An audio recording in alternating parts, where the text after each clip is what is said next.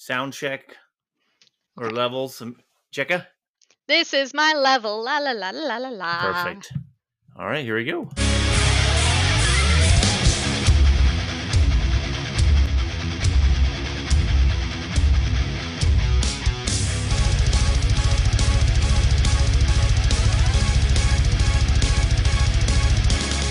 And welcome to Super Nerd Podcast, the adventure that brings you the latest nerd news and rumors from movies, TV, entertainment, and sometimes science.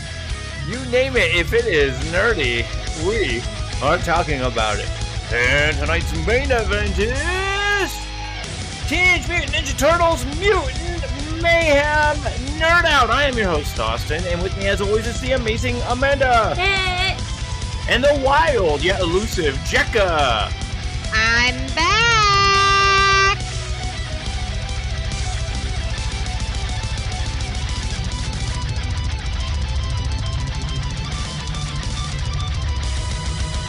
Woo! I barely held onto my cough, just long enough to hit the mute button, so you guys didn't have to listen to me. So, hey, folks, thanks so much for joining us. Obviously, we're talking the latest Teenage Mutant Ninja Turtles movie, but we're also going to be talking some interesting things, to include the possibility of Mandalorian Season 4 ending up as a movie.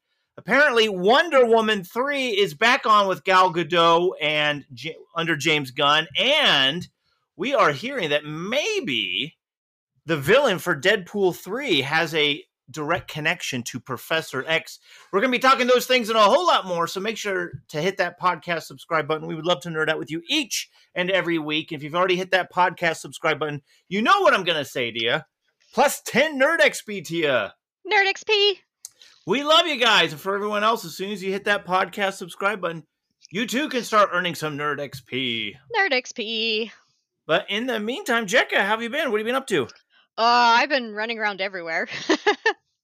I went back east to visit some friends. So first in Illinois and then New Jersey. Oh. And while I was in Illinois with my friends there, the museum in the city they live in had body worlds. Oh, yes. Yeah, you've heard of Body Worlds. So Body Worlds yeah. is where like people have donated their bodies to science and they've like preserved them so that you can see, like they pretty much like run it through a process where it strips away the skin and the fat, so it just leaves muscles, tendons, bone, and in some cases they even preserve like the cardiovascular system. First of all, it was really cool, but secondly, if you have the opportunity to go to Body Worlds and you know someone who is like a doctor or a physical therapist, go with that person. Oh, yeah. Because my friend, he's going through school for physical therapy, and it was just the coolest thing because like with each exhibit, he was like telling me about the bones and like how they would rehabilitate them. Wow. And like even just looking at some of the bone structures, like we looked at a spinal, like just like a skeleton of a spinal cord, and just looking at it, he was like, oh, this person did a lot of heavy lifting, and I could tell because of like here's these little things that have resulted from like oh wow lifting so much. And it was just mind-boggling that he could tell that just from looking at like the bones. That is ultra cool. Yeah, so could he tell how old he or she was when they roughly died? Like he could tell this was a old person or something?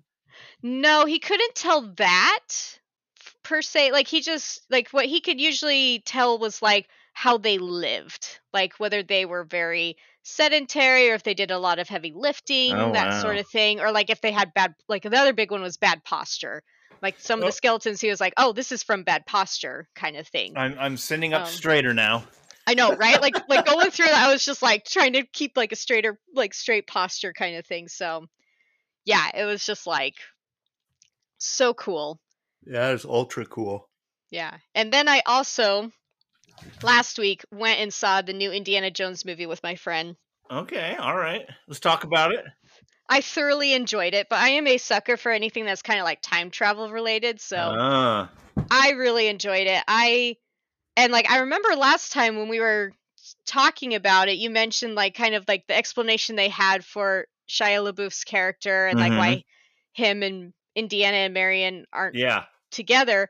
I personally really liked that explanation. Like I thought that was a very that I like that backstory. Spoiler alert. Yes. That Shia LaBeouf's what was Mutt, right? Yeah, Mutt. Yeah. Mutt. Spoiler alert. Mutt died in the army. Yeah, that he died in the war. No, in the Vietnam War, or the army, yeah. So check this. Okay, so now that you've seen it, here's my thought, okay? Now, Indiana Jones himself did not have the greatest relationship with his own dad and pretty much split off, didn't see him for decades, and then finally they teamed up on an adventure at last again. I wonder how easy it would be to just say Mutt did not die in the army. Mutt simply said he, set things up to say he died in the army, so that way he could split off and, go do his own thing without his parents wondering, where he's at all the time. Or something like missing in action. Yeah, something like that. Yeah. So I think there's room to bring back his character if they wanted to. That's all I'm saying. And I think that falls in line with one Mutt's character. Arwen, get to bed. She's an elven princess. She doesn't have to go to bed. Yeah, it's just right. It's in line with Mutt's character, and two, it's in line with the setup they have between the father-son relationship. And so, okay, we got our kids running around. We got the dog chewing. What is he chewing on? Like a giant cardboard box? A notebook. And my word, dog. Where's all the chew toys we buy you? Anyway, there's literally a chew toy right, like just a couple inches from where the notebook was. Yeah. Oh, there it is. You gave him the squeaker toy. I didn't give it to him. It was 2 inches away from the notebook. All right, dog. He's like, I'm a good boy. Yeah, really. See, I'm a good boy. So anyways, that was my 2 cents, so that way they could bring back Mutt's character if they wanted. So. I feel it was a cop-out, and they could have done better. See, I felt like, considering they, for some reason or other, didn't want to or couldn't bring back Shia LaBeouf, I thought it was a good write-off. If you had to write him off, I felt that was a good write-off. I'm tired of good characters getting killed off just because they can't replace the actor. Just replace the actor! Let's see here. Well, yeah, why isn't he? Okay, I'm looking it up because now I'm curious. I did at one point, I looked up Shia LaBeouf because I was like, where is he right now? And there was a period where he kind of had to go through rehab, but he did turn his life around. But I don't think he's doing more theatrical acting, not so much movie acting. I think he was written off so that way they could have the goddaughter come in. Actually, yes, that's what it says here. I just looked it up. It says LaBeouf's absence from Indiana Jones Dial of Destiny has nothing to do with the negative response to the previous movie. According to the film's director, James Mangold, LaBeouf was left out of the latest sequel for storytelling purposes. The plot of Indiana Jones 5 revolves around Indiana's granddaughter. Goddaughter. No, it says granddaughter. But anyways, and the filmmakers didn't want to overcomplicate things. Quote, I think the point I had was that when I came on, I wanted to capture that wonderful energy between Indy and the intrepid female character. So that was my first goal. And there's only so many people you can edge into a picture. I didn't find her intrepid. I found her despicable. Okay, anyways. And a terrible person. And frankly, it turned me off the movie because I hated her so much. Yeah. See, I saw her as Temple of Doom, Indiana, because in Temple of Doom, he was all for profit, which is how she was. And yeah, this movie didn't really this movie kind of showed that she was starting to lean more towards what Indiana became. Because I remember forever ago, we did a rewind and we watched Temple of Doom, and Temple of Doom technically takes place before Raiders of the Lost Ark. Yeah, it does. Because in Temple of Doom, he's out for profit. He's obtaining these, artifacts and selling them. And so that's what his goddaughter was doing. She was pretty much doing the exact same thing, but she hadn't made that change until this movie where she's like, oh, okay, maybe I don't want to sell things for profit. I want to actually try to preserve these for other people to enjoy. So that's how I saw that. So was that she was just like a Temple of Doom Indiana, and we were like getting both of those worlds again.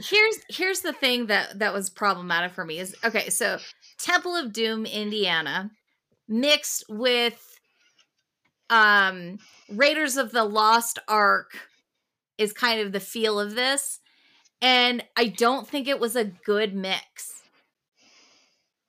I think it would have been better if they had the son, and I see how it could have been way better to have had the son interacting with the goddaughter.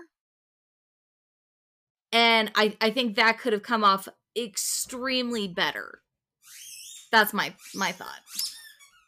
Well, glad you got to see the movie. Anything else you want to talk? What's nerdy with you? Can you still hear the dog squeaking stuff in the background? He went like... Yes, I can. Oh, my word. He is 2 rooms away. So, anyways, all right. Amanda, what's nerdy with you? So we watched The Flash because I was not allowed to escape. I made her watch The Flash. All of the kids loved the movie. Did you end up seeing the movie, Jekka? I've not. Is it on streaming now? I don't. I have so. not. Yeah, it's long gone from our theaters here. Like, yeah, it's gonna be out. We bought it on Apple. Okay. Yeah. Oh, gotcha. Yeah, no, I haven't seen it yet. It was that window of opportunity was when I was doing all my vacation traveling, and yeah. So okay, so Amanda, what did you think of it?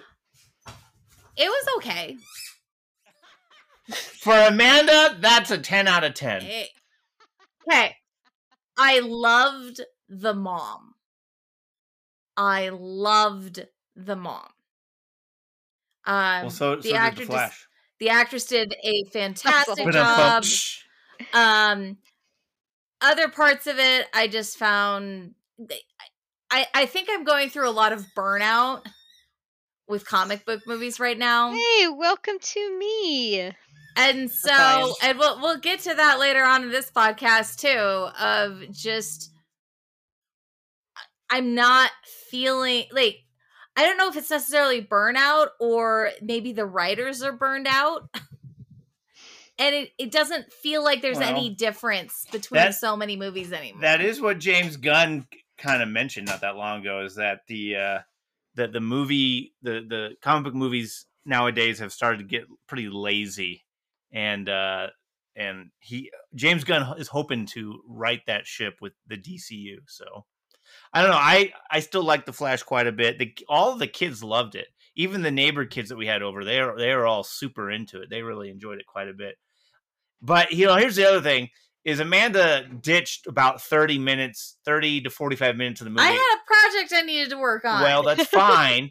She ditched a large chunk of the movie, and I had to basically twist her arm, not literally, but get her back into the room to get her to watch it. She finally came in when Michael Keaton's Batman shows up, so she missed most of the setup.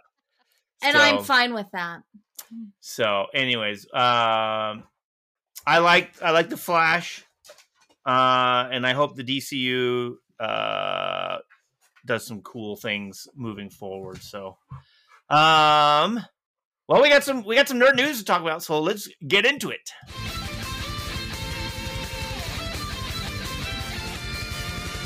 Many Bothans died to bring us this information. Ooh. And what is the news that should be on your nerd radar? Well, Rosario Dawson says Star Wars Ahsoka Tano, the upcoming TV show, takes inspiration from Gandalf from Lord of the Rings. So Ahsoka Tano's transformation has been an intense journey since her debut in Star Wars The Clone Wars. The evolution will further unfold in Dave Filoni's live-action series, Star Wars Ahsoka, set to release on Disney Plus right around the corner, August 23rd. So Rosario Dawson, portraying the live-action Ahsoka, recently discussed the character's development with Entertainment Weekly. She drew a fascinating comparison between Ahsoka's growth and Gandalf from The Lord of the Rings, stating, quote, "In the animation, you saw her go to the white, but what I love is the idea that there was even another level to her. Dave Filoni and I talked a lot about Gandalf the Grey and Gandalf the White, talking about this transition and how she's someone very capable and excellent and looked up to as a leader, but she still has levels of development to go, end quote. So the upcoming series will explore Ahsoka's journey after the fall of the Empire, picking up where Star Wars Rebels ended. It will focus on her investigating of an emerging threat to the galaxy represented by Grand Admiral Thrawn. Joining Ahsoka are characters like Sabine, Hera, Syndulla, Chopper, Zeb, as the search for Ezra Bridger begins again. Dave Filoni, Jon Favreau, and Kathleen Kennedy are serving as executive producers. I don't know, Jacka, what do you think of Ahsoka the White or Ahsoka the Gray? I mean, I'm like, if you were to pick someone to want to aspire to be like to reflect kind of a transition, I'm like, you can't go wrong with Gandalf. Mm-hmm. I just want to know where her Hobbit friends are, because that was central to Gandalf's whole character and all that, like, who are her Hobbit friends? No, the Jawas! It's not Jawas, it's Yodas. Yodas. That's right, it's Yodas. That's it. Yodas. Baby Yodas. Grogu and Yoda.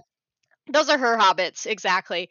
And the other thing too for me is like my expectations just keep getting higher and higher with this series. So like I really hope they did a good job on it, because I will be easily disappointed.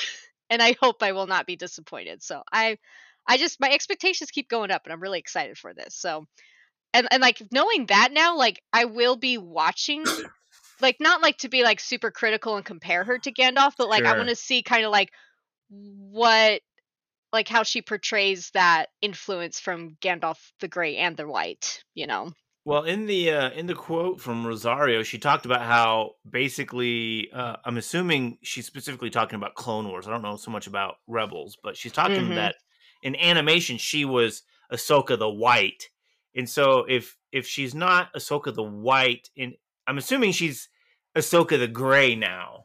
And I'm wondering if we're going to see her go back to being Ahsoka the White. Because I got to be honest with you.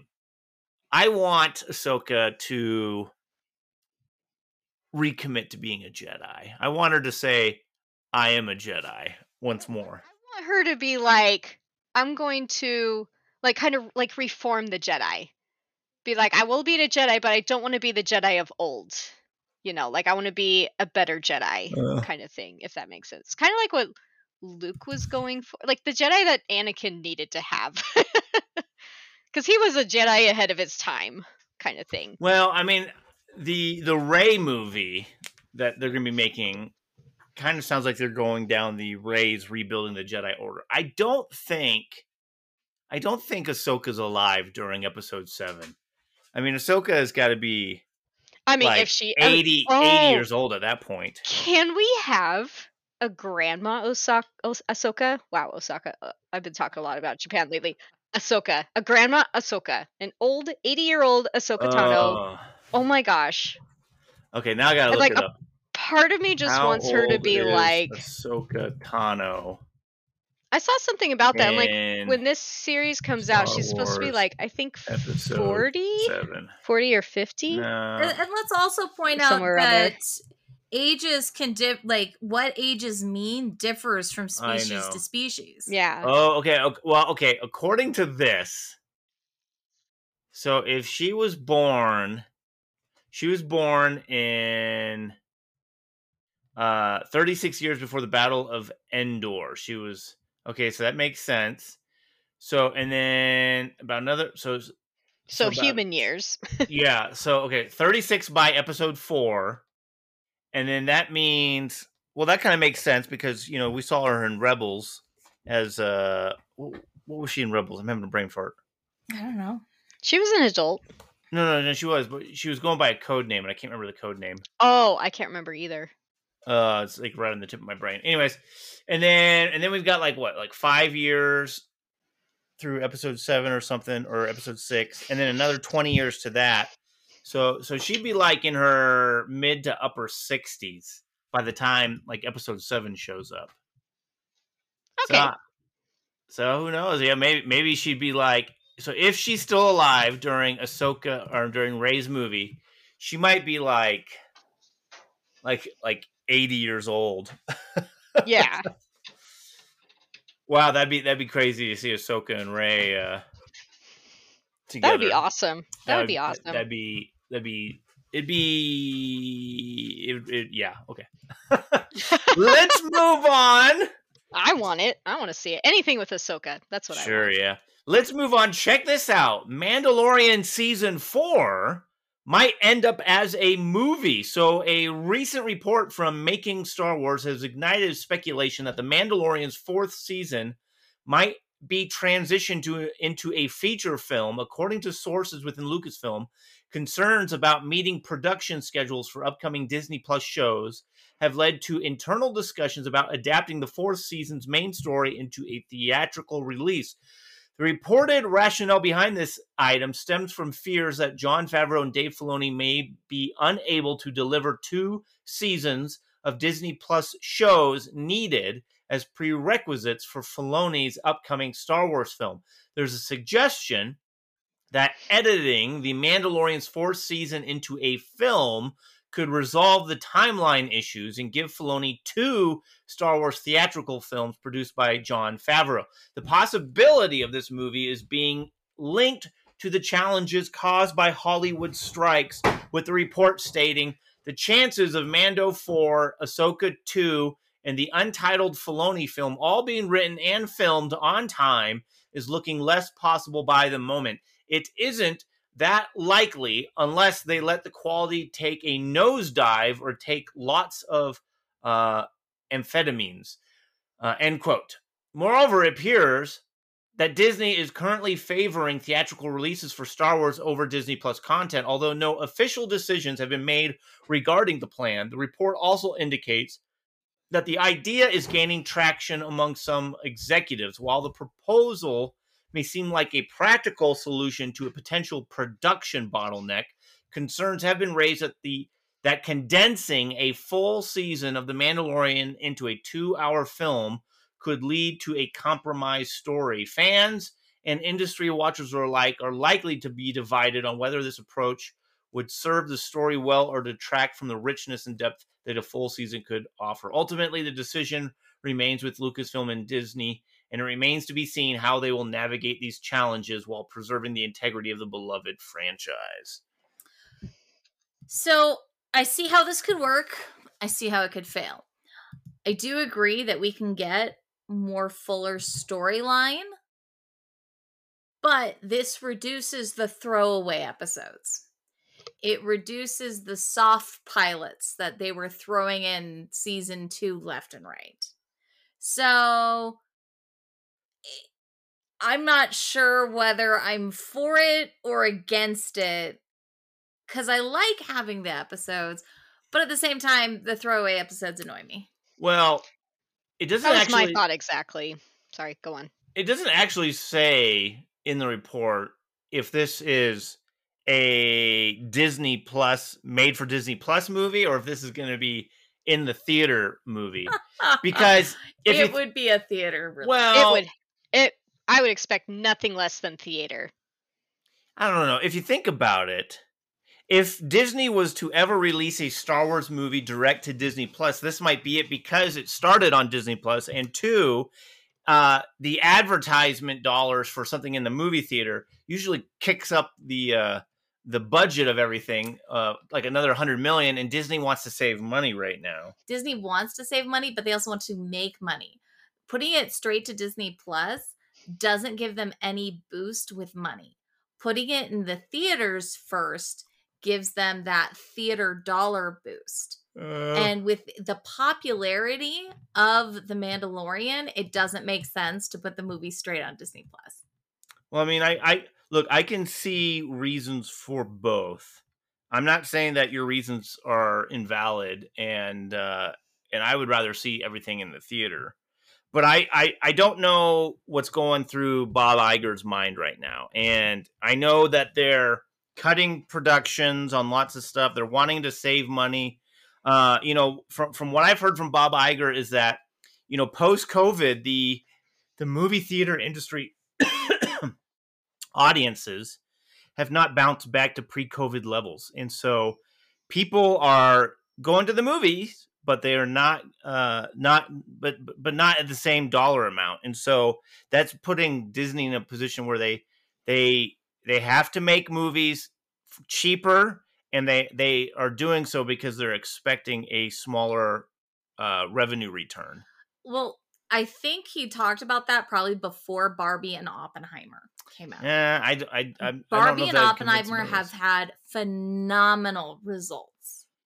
They're both original movies too, though. They're not like That's long true. franchise movies. And so And I think that's the big thing going on here, because, like, you know, we keep bringing it up, like, these superhero movies are I'm getting tired of them. Like, I'm not likely to go see a superhero movie opening weekend because I'm tired of them. I want something like fresh and new. Would you watch Blue Beetle opening weekend? Well, I was gonna bring that up. Honestly, no.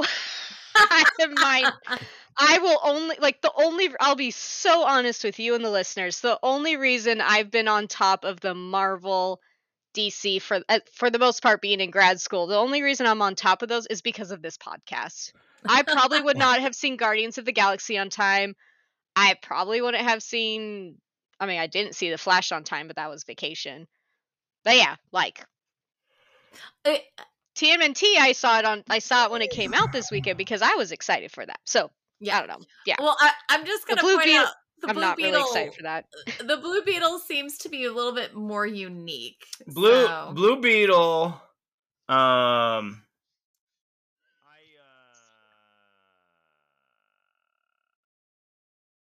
don't know what to say about it yet.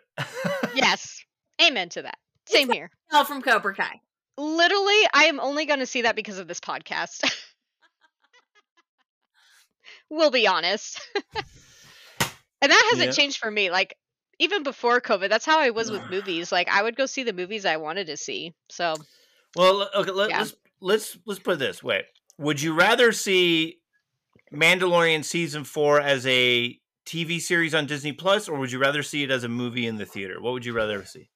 Honestly, between those two, because I would love to see a Star Wars movie in theaters, I would go to the theaters for it. That's what you prefer? Okay, Amanda? That's what I would prefer. Honestly, I'd rather it be on Disney Plus because I'm sick of paying theater prices for things.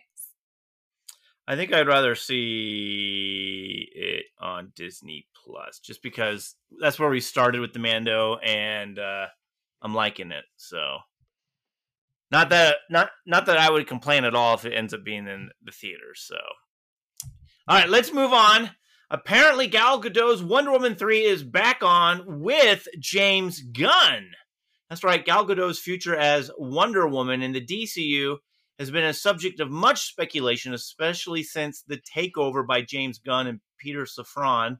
While Gunn confirmed Gadot's continued involvement as an iconic superhero, details were scarce about the exact plans for her character. However, Gadot recently provided a fresh update on her future as Wonder Woman while promoting her new Netflix film, Heart of Stone. Gadot told comicbook.com about her collaboration with Gunn and Safran on the next installment, saying, quote, "I love portraying Wonder Woman.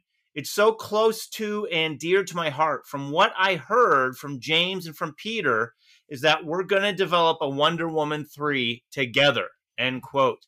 So this announcement follows the previous uncertainties about the project. Notably, a script pitched by Patty Jenkins for Wonder Woman 3 was declined by Warner Brothers and DC Studios, leading to many questions about the franchise direction.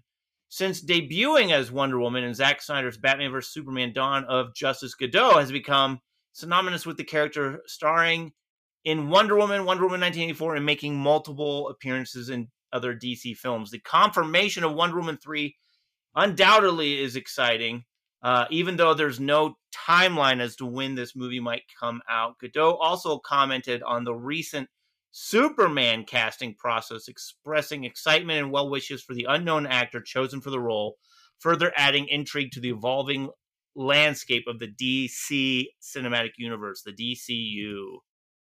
What do you think of this, Amanda? I really like Gal Gadot, so I like her as Wonder Woman. I'm excited to see her back. And I'm really interested to see how they're going to do it with how they left the Flash movie and how they can go on with the multiverse variants thing.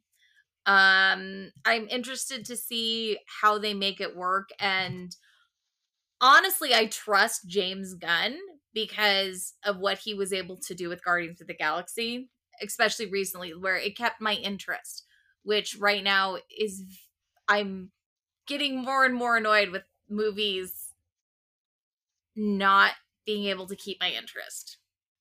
So I'm excited to see what he does with it. Check, any thoughts? I'm kind of bummed that Patty Jenkins isn't gonna do it. Like, yeah, Wonder Woman 1984 wasn't as good as I hoped it would be, but I still like I like Patty Jenkins and like what she's done, like how she portrayed Wonder Woman. Like, yeah, the storyline may not have been great, but like at least she understood like how the character, like how Wonder Woman acts, and like understood her kind of thing. So, I mean, yeah, James Gunn, it's like, yeah, cool. Like, yeah, again, I trust him. Like, he's great. Like, he's a great director, but I'm kind of bummed that like Patty Jenkins isn't gonna be able to do this, because like I was excited when it was like, oh, she's gonna do 3 Wonder Woman movies. I was like, sweet. And the second one, I was like, hey, the second one was a flop, but hopefully the third one, you learn from your mistakes. But so, and then that got next. So yeah, I'm a little bummed that Patty Jenkins isn't gonna be involved with this. So, well, there's no I mean, maybe this is a little bit of speculation on my part, but there's no reason why they can't use elements of her script, especially if they paid her for the script. They own that script. They could use portions of it if they liked it. Maybe they just had to. I have a feeling they needed to tweak things because of the new change from the DCEU to the DCU, and those changes were probably significant enough that part or maybe even all of Wonder Woman 3 script needed to get changed. So yeah, I don't know. At this point, all we have is speculation. We don't have details, but I think it is good news that she's coming back in the DCU as Wonder Woman, and they're moving forward with that. But moving on, check this out. The villain for Deadpool 3 might have been released, and apparently it has a connection to Professor X. So a recent revelation has shed light on the mysterious character Emma Corrin is portraying in the highly anticipated Deadpool 3. Since her casting was made public, Corrin's role has remained a well-kept secret. However, according to inside sources, specifically from Can We Get Toast, Corrin will step into the shoes of Cassandra Nova. So for those unfamiliar with Cassandra Nova, she is the evil twin sister of Charles Xavier, also known as Professor X. During their time in the womb, Charles attacked her, but she survived with a sole purpose: to take revenge on her brother. She managed to hide within Charles' body for years before using his DNA to create a body for herself. Cassandra Nova first appeared in the Marvel Comics New X-Men number 114, published in 2001, created by Grant Morrison and Frank Quitely. Her character is notorious for her animosity towards mutants, with the terrifying ambition to eradicate all mutants. She even caused the death of 16 million mutants by destroying Genosha. The excitement around Deadpool 3 has been escalating, particularly since photos of Wolverine in his iconic yellow attire have surfaced, along with video clips of Ryan Reynolds' Deadpool fighting Hugh Jackman's Wolverine. The star-studded cast is set to include Jennifer Gardner returning as Elektra, and possibly appearances by Halle Berry's Storm. We got Jean Grey, Cyclops, Ben Affleck's Daredevil, Channing Tatum as Gambit. Additionally, Deadpool 3 is reported to feature multiple versions of both Deadpool and Wolverine, and Deadpool 3 is scheduled to hit theaters on May 3rd, 2023. What do you think of this news? Can I just say, I got really hung up on this Cassandra Nova and that she hid herself in Charles's body for years. I'm like, that whole thing. I'm sorry, I didn't hear anything else because I was just like, what? It is one of those weird, it's a mutant obscure comic book storylines that was supposed to be buried and never come up again. But honestly, it's Deadpool, and suddenly it makes sense. Okay. All right. It's Deadpool. We just run with it. And we go, okay. And that's probably why it's the only reason it will work. Because I am sitting here like, okay then. All right. That is, like, I knew, like, comic books did weird things, but that has taken the cake of the weirdness. Well, she's got to be a mutant herself. So that's the only way you could hide in somebody's body. Yeah. But just that whole thing, I was just like, yeah, that's number one weird comic book thing ever. Well, besides as far as I know, I think if that villain ends up being true, I think that gives a lot of credibility to these rumors that we're getting basically the entire Fox's X-Men back on the big screen, which I think is fantastic. So yeah, I want that. That would be fun. Where's my lizard? Oh, there she is. Okay. My lizard's out running around, so that's why I was like, where is she? You have your dog, I have my lizard, but she's more quiet. She's sneaky. All right, moving on.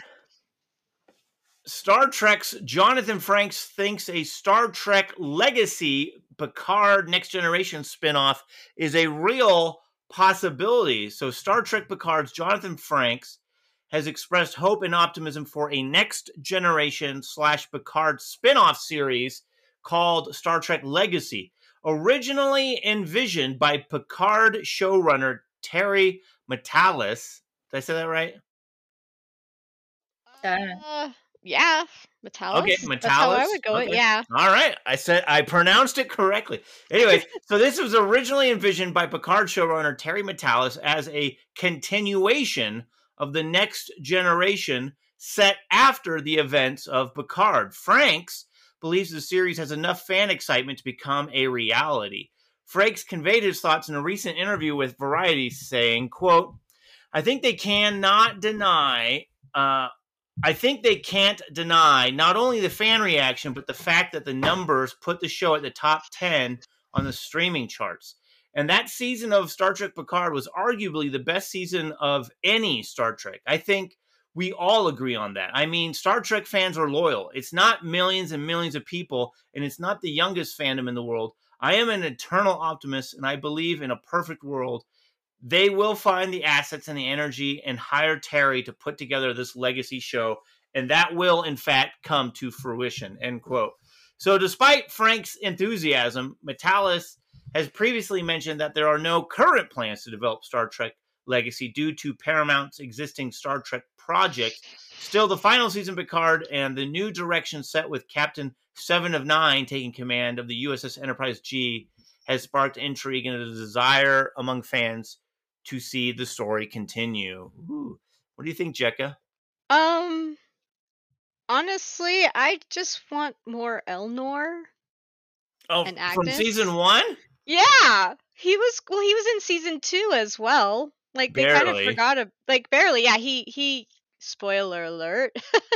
I remember like he died in season 2, but then he got brought back, so he's back. So yeah, I was like, I want more Elnor. Why? I'm baffled. Cool. He was cool. Like he's the first Romulan to kind of join Starfleet in a way, but not like officially join Starfleet. I liked that. It was cool. Well, maybe they could have him on the show with the Star Trek Next Generation cast. Exactly. Yeah. But it says, because it says they're going with Captain 7 of 9 and Raffi, so I'm like, bring in the other ones from Picard. If you're going to introduce these new characters that I actually really liked, like, why not bring them back some more? Even if you have to recast them. But I don't know. Yeah, it's one of those things that I'm like, I don't know. Picard was one of those that, like, I enjoyed it, but it's not going to be my go-to rewatch, But that last season was phenomenal. It really was. Yeah, that was really cool. But I did really like some of the characters they had introduced in like season 1 and 2. So. Well, if they're gonna like make this like, and that's my first thought, like from them saying it's going to be kind of like a spin-off series in a way. It's like, okay, so I can expect these characters they introduced in Picard to come back, right? Unless they like plan on just moving forward with like other characters that have been introduced in Next Generation. I'd be cool. Like if it followed Worf, that would be cool. That would be cool. Because Worf was really cool. I liked his portrayal in Picard. Yeah, I'm all for a legacy spinoff, just as long as it makes sense. I would like an overall direction of the Star Trek universe, because they had like, Deep Space Nine kind of had that. Even Voyager had that. Like they had like an overall. Here's the main aspect of the show. As opposed to what Star Trek Picard did, where the main aspect of the show changed from season to season to season. I'd rather almost have here's what we're getting into, and this is what we're doing. But I'm all for Star Trek Legacy. Bring it on. So I'm mixed feelings. Austin's like, yes, please. Austin's giving me looks. I'm ambivalent. Towards the end, I was just, let it end. Can I just do a quick side note? Sure. Are either of you caught up with Strange New Worlds? No. You want to talk about the musical? Not the musical, actually. It's the Lower Decks crossover episode. It was phenomenal. I actually want to go watch it again. It's amazing. Like I'm like so far season 2 of Strange New Worlds, I've really enjoyed it. Probably more than the first season. I need to rewatch the first season. I was like stressed out when I watched the first season, so I wasn't really paying attention to it. But so far I've liked season 2, but it's episode 7, Those Old Scientists. They do this crossover. They bring in Boimler and Mariner into Strange New Worlds. It is amazing because they do both the Lower Decks animation and Strange New Worlds regular, but the intro they like blend the two together for the opening credits, and it's cool, phenomenal. Like even if you haven't watched Lower Decks, my friends who have watched this episode without seeing Lower Decks still enjoyed it. If you have seen Lower Decks, I was laughing the whole time. The actor and actress who played Boimler and Mariner like nailed it. They were amazing. I don't know if they were the actual voice actors or not. I know for a fact Boimler was like he's also the voice actor. He is? Oh my gosh, yeah. It was amazing. You have to watch it, Amanda. Just skip ahead and just watch it. Like that's all you need to do. Like it's so good. Like it was amazing. It was such a funny episode. I freaking loved it. And I'm excited there's a third season of Lower Decks coming out soon. So, yeah. I only like watched cuz I was caught up, but I'm still like 3 episodes behind. And the only reason I was like, "Oh, I need to keep watching this" was because I was seeing all of these like people commenting and praising this crossover episode, and I was like, "Okay, I need to watch this." So, you should watch Strange New World season 2 so you can watch that episode and then we can nerd out over it together. I'm you've sparked my interest, so yes, we have to do that in the near future. So yes. All right, let's move on though. Stranger Things season 5, the final chapter. Its final episodes are apparently to center on Will, and it's set for a 2024 release. The highly anticipated series Stranger Things will conclude with its 5th season, wrapping up the thrilling journey that the Duffer Brothers began in 2016. Can you believe it's been that long? Recently, Ross Duffer spoke to Variety about the upcoming season, highlighting that it would focus on an emotional arc for Will Byers, played by Noah Schnapp, tying the entire series together. Ross explained that the season 5 would see Will taking center stage, coming into his own as a young man. He emphasized that the character's growth is not only about his sexuality, but his overall maturity. The writing team likened the upcoming season 2, quote, if season 1 and 4 had a baby, hinting at an intense culmination of the story. Matt Duffer added that the final episodes would circle back to season 1 and that Will's coming of age would play a significant role. Other characters like Steve, Nancy, and Jonathan will also see unresolved arcs playing out. Noah Schnapp, who plays Will, expressed his excitement for the season, saying, quote, the way they close the show is just perfect. The story started with Will, and it will end with Will. Set in the 1980s in the fictional town of Hawkins, Indiana, Stranger Things follows a group of friends as they unravel supernatural mysteries, often leading to an apocalyptic nightmare.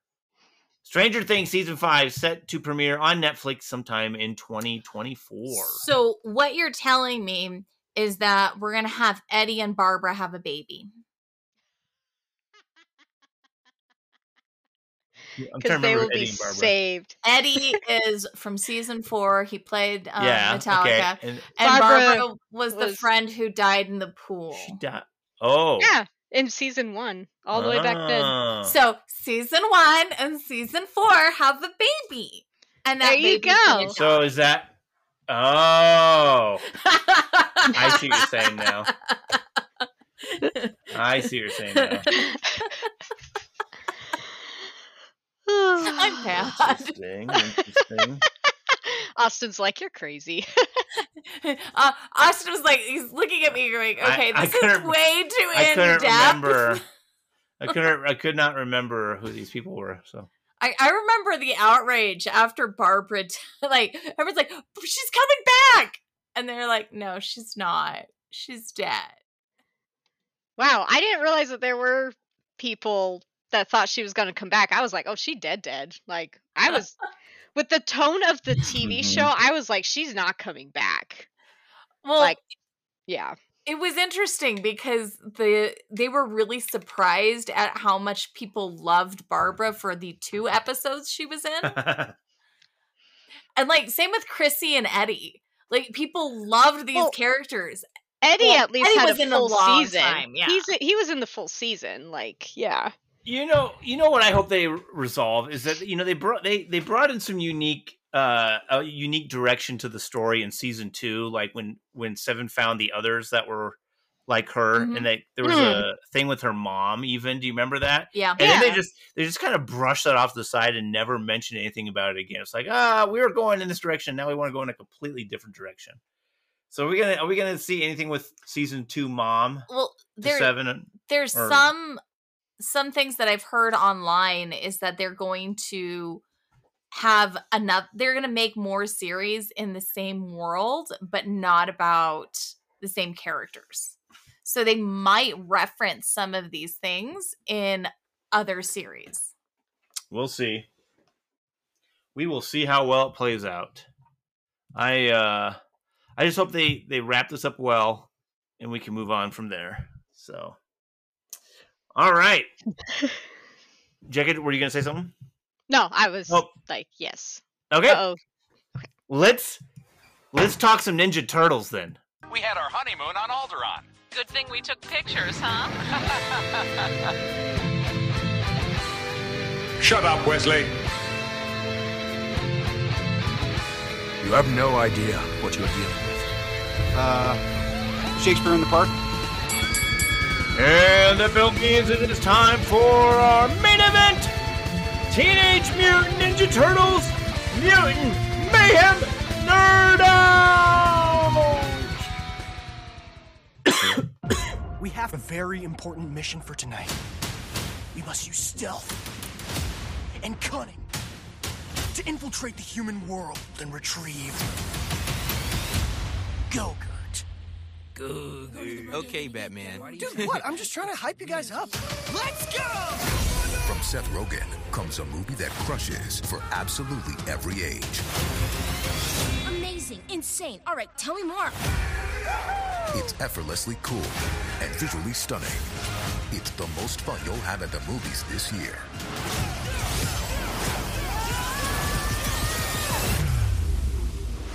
That seems very dangerous. Eat danger for breakfast. Actually, I eat pizza with bits of waffles on it. with the funniest cast ever assembled. Surprise! Yes, bro. Oh, Enough! Oh, man. You can't stop us. Lock and load. We're the only ones who can do this.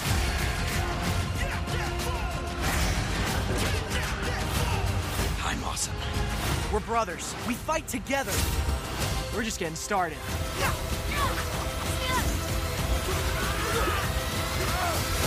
Yeah, she sounded like a leader. I do? Oh, I do! Oh, I sound like such a leader. And you ruined it. Ninja Turtles. Remember, don't let any human see you.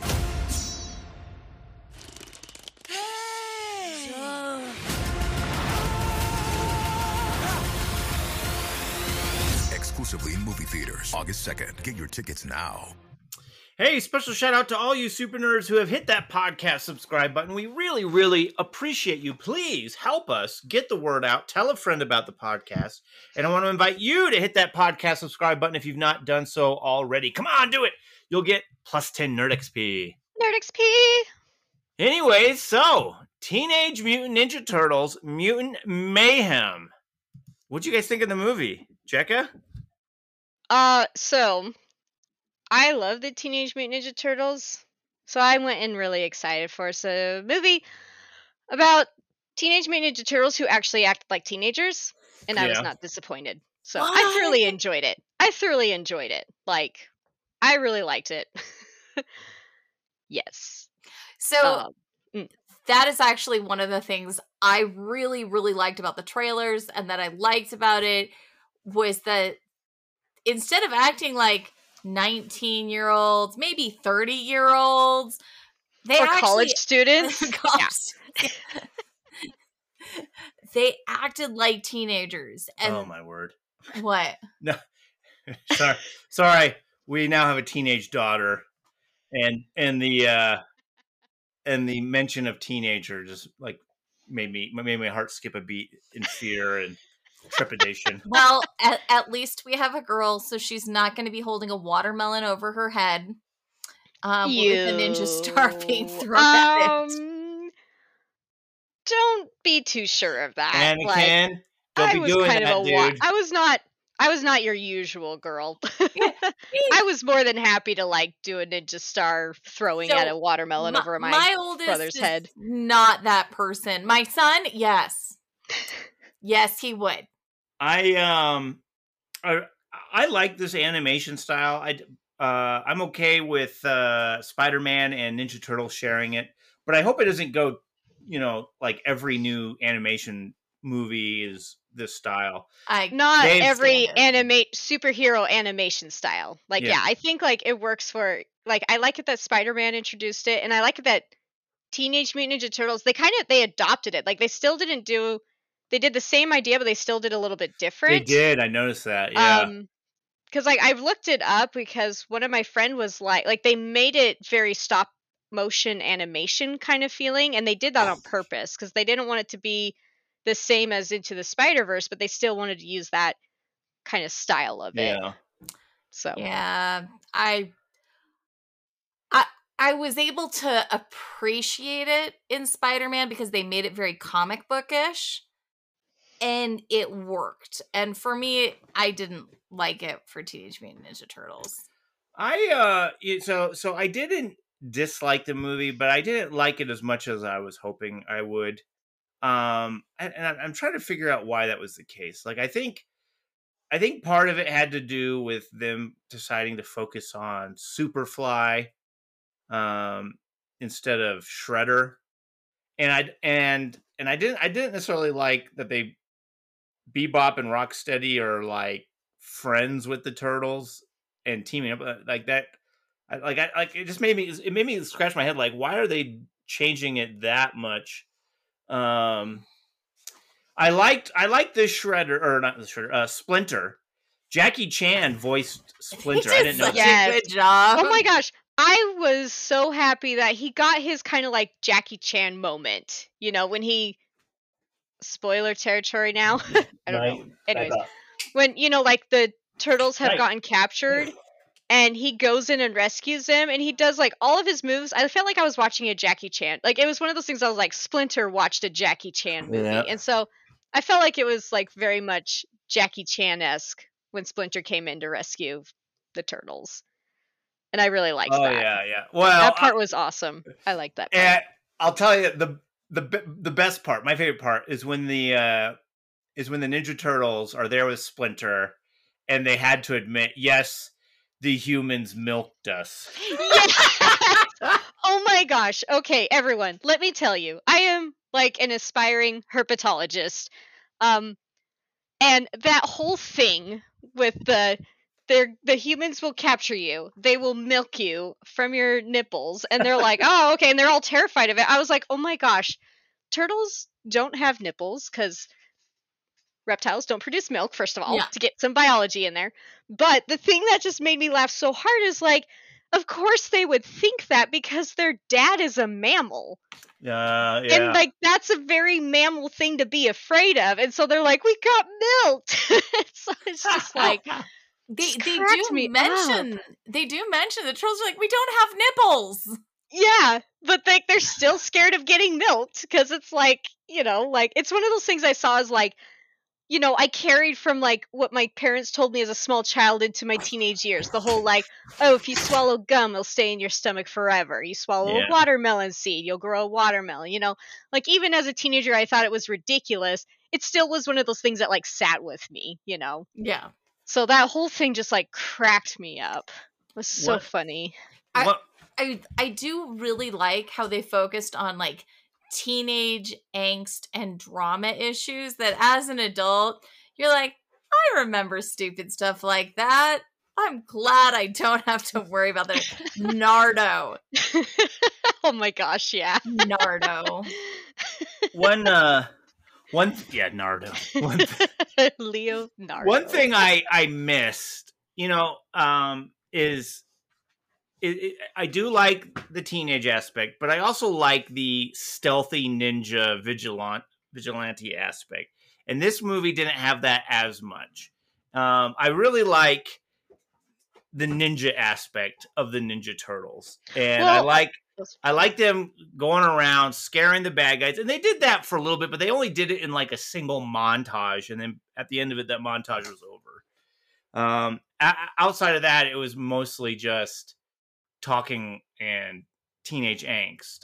So I miss having. I want more ninja part. Like the opening scene where their eyes are all white and they're about ready to go grocery shopping, but they like took it up a notch. I like that aspect of the Ninja Turtles. Fun. I like that aspect. I don't think they should just get rid of that just so they can focus on the humorous teenage part. Like it's okay to have both. Like let's have Ninja Turtles that are like ninja intimidating to bad guys from time to time. So I do like how this is kind of an origin story for them, where they go in and they get scared of the gangbanger guys, and then they find out, oh, yeah, we're actually pretty cool at this. Yeah, we're good at it. Jackie, you sound like you're gonna say something. That was along those lines. Like, yeah, I would have liked. It would have been nice if there was more of that stealthy stuff going on, but at the same time, I saw that as part of like them learning and becoming better, you know, so like because they were used to stealthing around to get food from the grocery store, but then it's like, okay, now we got to switch and stealth around to find the bad guys. So I just saw it as like for the purpose of the story that wasn't really necessary, especially like once they found Superfly, how that kind of went from there. Like stealth wasn't really completely necessary at that point, and that's kind of how I saw it. But I'm hoping that they will like make either more. I think there's like Seth Rogen wants to either make another movie or like a TV show, and so I'm hoping maybe they can incorporate that in later, you know. But I kind of thought it's like just part of that origin story of like, you know. Yeah, so they have confirmed they're making a sequel to this, and they're going to start making a TV show based off of this iteration of the Turtles. Nice. I think on Paramount Plus, or maybe it's on Nickelodeon. It's going to be probably on Nickelodeon, but on streaming services Paramount Plus. Mm-hmm. Yeah. So check this out though. So this was not the original intention of the movie, and like one of the things that kind of had me scratch my head was like, you know, why don't we have Shredder? Shredder is the main villain of Ninja Turtles by a lot. Everybody else is really just a secondary villain. Why don't we have more Shredder? And so check this out. Apparently, Shredder was going to be the main villain of the movie, but the movie was going to take a different turn. So early on in the development process, director Jeff Rowe and his creative team worked hard to include Shredder in this story as the big bad crime boss, but they couldn't quite figure out the story. Here's what he said in an interview, quote, "He was in the movie for a long time, for a year and a half." Geez almighty, dog. Go out. Sorry about that. He was in the movie, Shredder. He was in the movie for a long time, for a year and a half, and then it just did not work out. And we were just banging our head against the wall, and we had two big story problems. One, the Turtles were in high school on page 30, so they got exactly what they wanted way too early. And it also meant that the movie was a reset 30 minutes in, which was just broken. And then Shredder was the villain, and it was too big of a character too soon. And you didn't understand how a crime boss, which is how we were playing him, was connected to these teenagers. And it just got too far away from the most simple, essential story, which is teens wanting to fit in. The metaphor being that they are actual mutants and actually shunned by society. It's not just a feeling for them. And having a villain that was also a mutant and had similar experiences just made the themes of the story all kind of come together, end quote. So it looks like what we got was an extended version of those 30 pages up until Shredder showed up. And that's probably why, I'm assuming you did stay for the mid-credit scene, right? Oh, yeah. Shredder shows up. And in all honesty, that is actually good writing right there. Because, I think Shredder would not have fit in. Because I liked that message. It's a very relatable message, Sure it is. Yeah. At all levels. And so I liked that. I didn't mind that they focused on Superfly because of that message they were going for. I mean, there's that scene where they sneak into movie night in the park and they're watching Ferris Bueller's Day Off. Yeah. And they're like, do all high schoolers take over a parade like that? That part made me laugh. I was like, oh my gosh, yes. But yeah, so for Shredder and in that, again, it's like what Amanda said, this one is it's like an origin story. But in a different kind. It's not like, here's how we became mutant turtles. It's more of here's us becoming heroes. So then they can face off against Shredder, who is the biggest villain. I too was just like, oh, they didn't bring Shredder into this. But at the end credit scene where you see Shredder and they do bring in, he's coming in, I was like, okay, yeah, this is going to be good.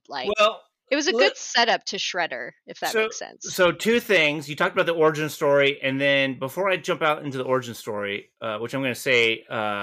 I miss the Orokosaki aspect. I miss the Japanese aspect. It's like every time they reintroduce the origin story, they take away the Japanese element, which I really like the original origin story a lot. But I want to go back. I want to go back to this quote though, because listen to what they call Shredder. And then Shredder was the villain, and it was too big of a character too soon, and you didn't understand how a crime boss, which is how we were playing him, was connected to these teenagers. Shredder as a crime boss, like a mafia boss? Is that what they're trying to say? I don't know if I like that iteration of Shredder. Why are we changing Shredder from Orokosaki to a mob boss? I don't like that. He was like a Yakuza. Yeah, he was more like Yakuza. Okay, yeah. All right, well... So it's not like an American crime boss. It's not like an American mafia. It's a different kind of mafia where ninja skills would be more used. So, because I mean, technically that is what Shredder is. He is, in a way, a crime boss. He's just not like a mafia. He's not mafia, right, but he is still that same lines. He's not Sopranos. Yeah, going Yakuza. Yeah, he's not Sopranos. He's Yakuza. Okay, Yakuza is a lot better than Chica's freaking out over here, Japanese pronunciation. Shredder Soprano. So, yeah. Okay, when they did show Shredder, like Shredder has a slightly different look to him. He does still have the traditional Shredder look. I don't know. I'm looking forward to Shredder. What do you think they're going to do with Shredder? I think he's going to interrupt prom. Well, okay, actually, who's the lady? No. Who's the lady with the glasses? Like they talk about Shredder. Let's bring in the Shredder. Like are they? I didn't like that because it made it look like the lady was the main boss. If they can bring in Shredder and have Shredder work for her. But here's the thing. Who is she? Here's the thing about Shredder, though. First of all, she wasn't ringing any bells, so like I don't know who she is, or if she's supposed to take the place of what was that doctor's name that did like the Technodrome and worked with Crane? Well, yes. No, Shredder worked with Crane, but like there was this other doctor that was like with Technodrome and all that. That was Dr. Baxter too, wasn't it? Was it? I think so. I'm like so shady on. I don't remember so much of that, but like. So here's what I'm hoping they'll do, because this is typically what it is when it comes to Shredder, is like she thinks she has control over Shredder, but in reality, he has his own agenda. So he does his own thing. And for him, it is convenient to be working with her, but she does not actually control him. I don't know.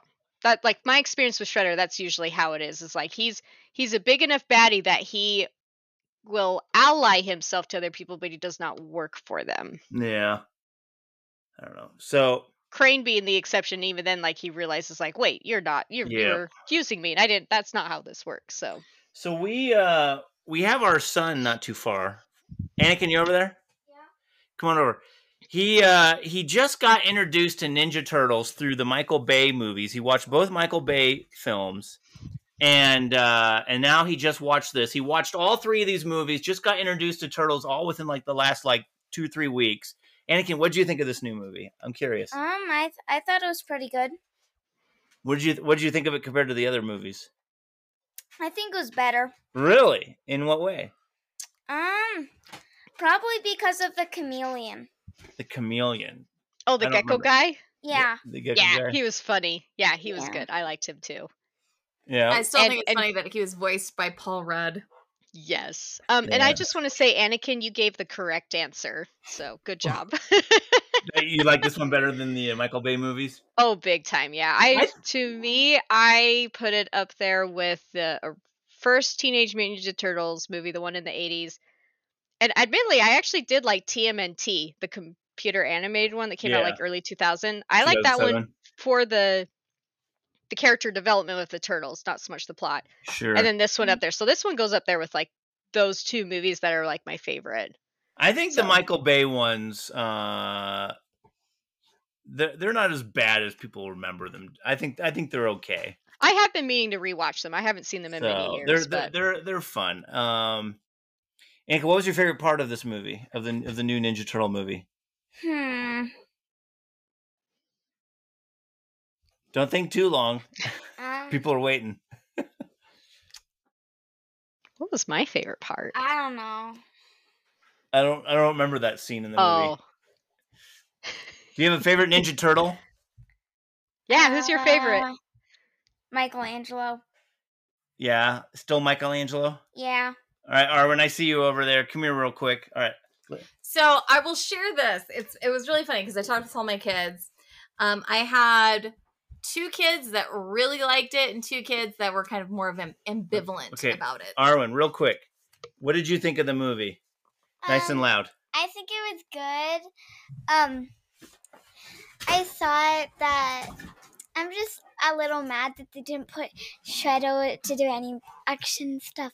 Shredder was I usually like the Ninja Turtles because they faced Shredder, but Shredder wasn't there, so it didn't be that good. But why do you like Shredder so much? Because he's the main bad guy, and he's like really good at beating the Ninja Turtles. Okay, all right. Now, we lit 2 of you. Now we got the 3rd one. Come here, Abby. we let one do it, and they have a temper tantrum. One wants to share his favorite scene. Okay. Abby, real quick. Me too. Abby, what did you think of the movie? Did you like it? I liked it. Why did you like it? It was good. Why was it good? Well, my favorite part is like when When what? When they get grabbed by the big thing. The big monster guy. You like the big monster? All right, off you go. Anakin wanted to share his favorite. All right. Last thing. Oh my word, kiddos, you're wrapping up the cords all around you. You don't need this on. Just what's your favorite scene? My favorite scene is where was it Michelangelo that found the tail to the lizard? Guy. Yeah. He's like, don't worry, it grows back. Yeah. All right, off you go. All right, so.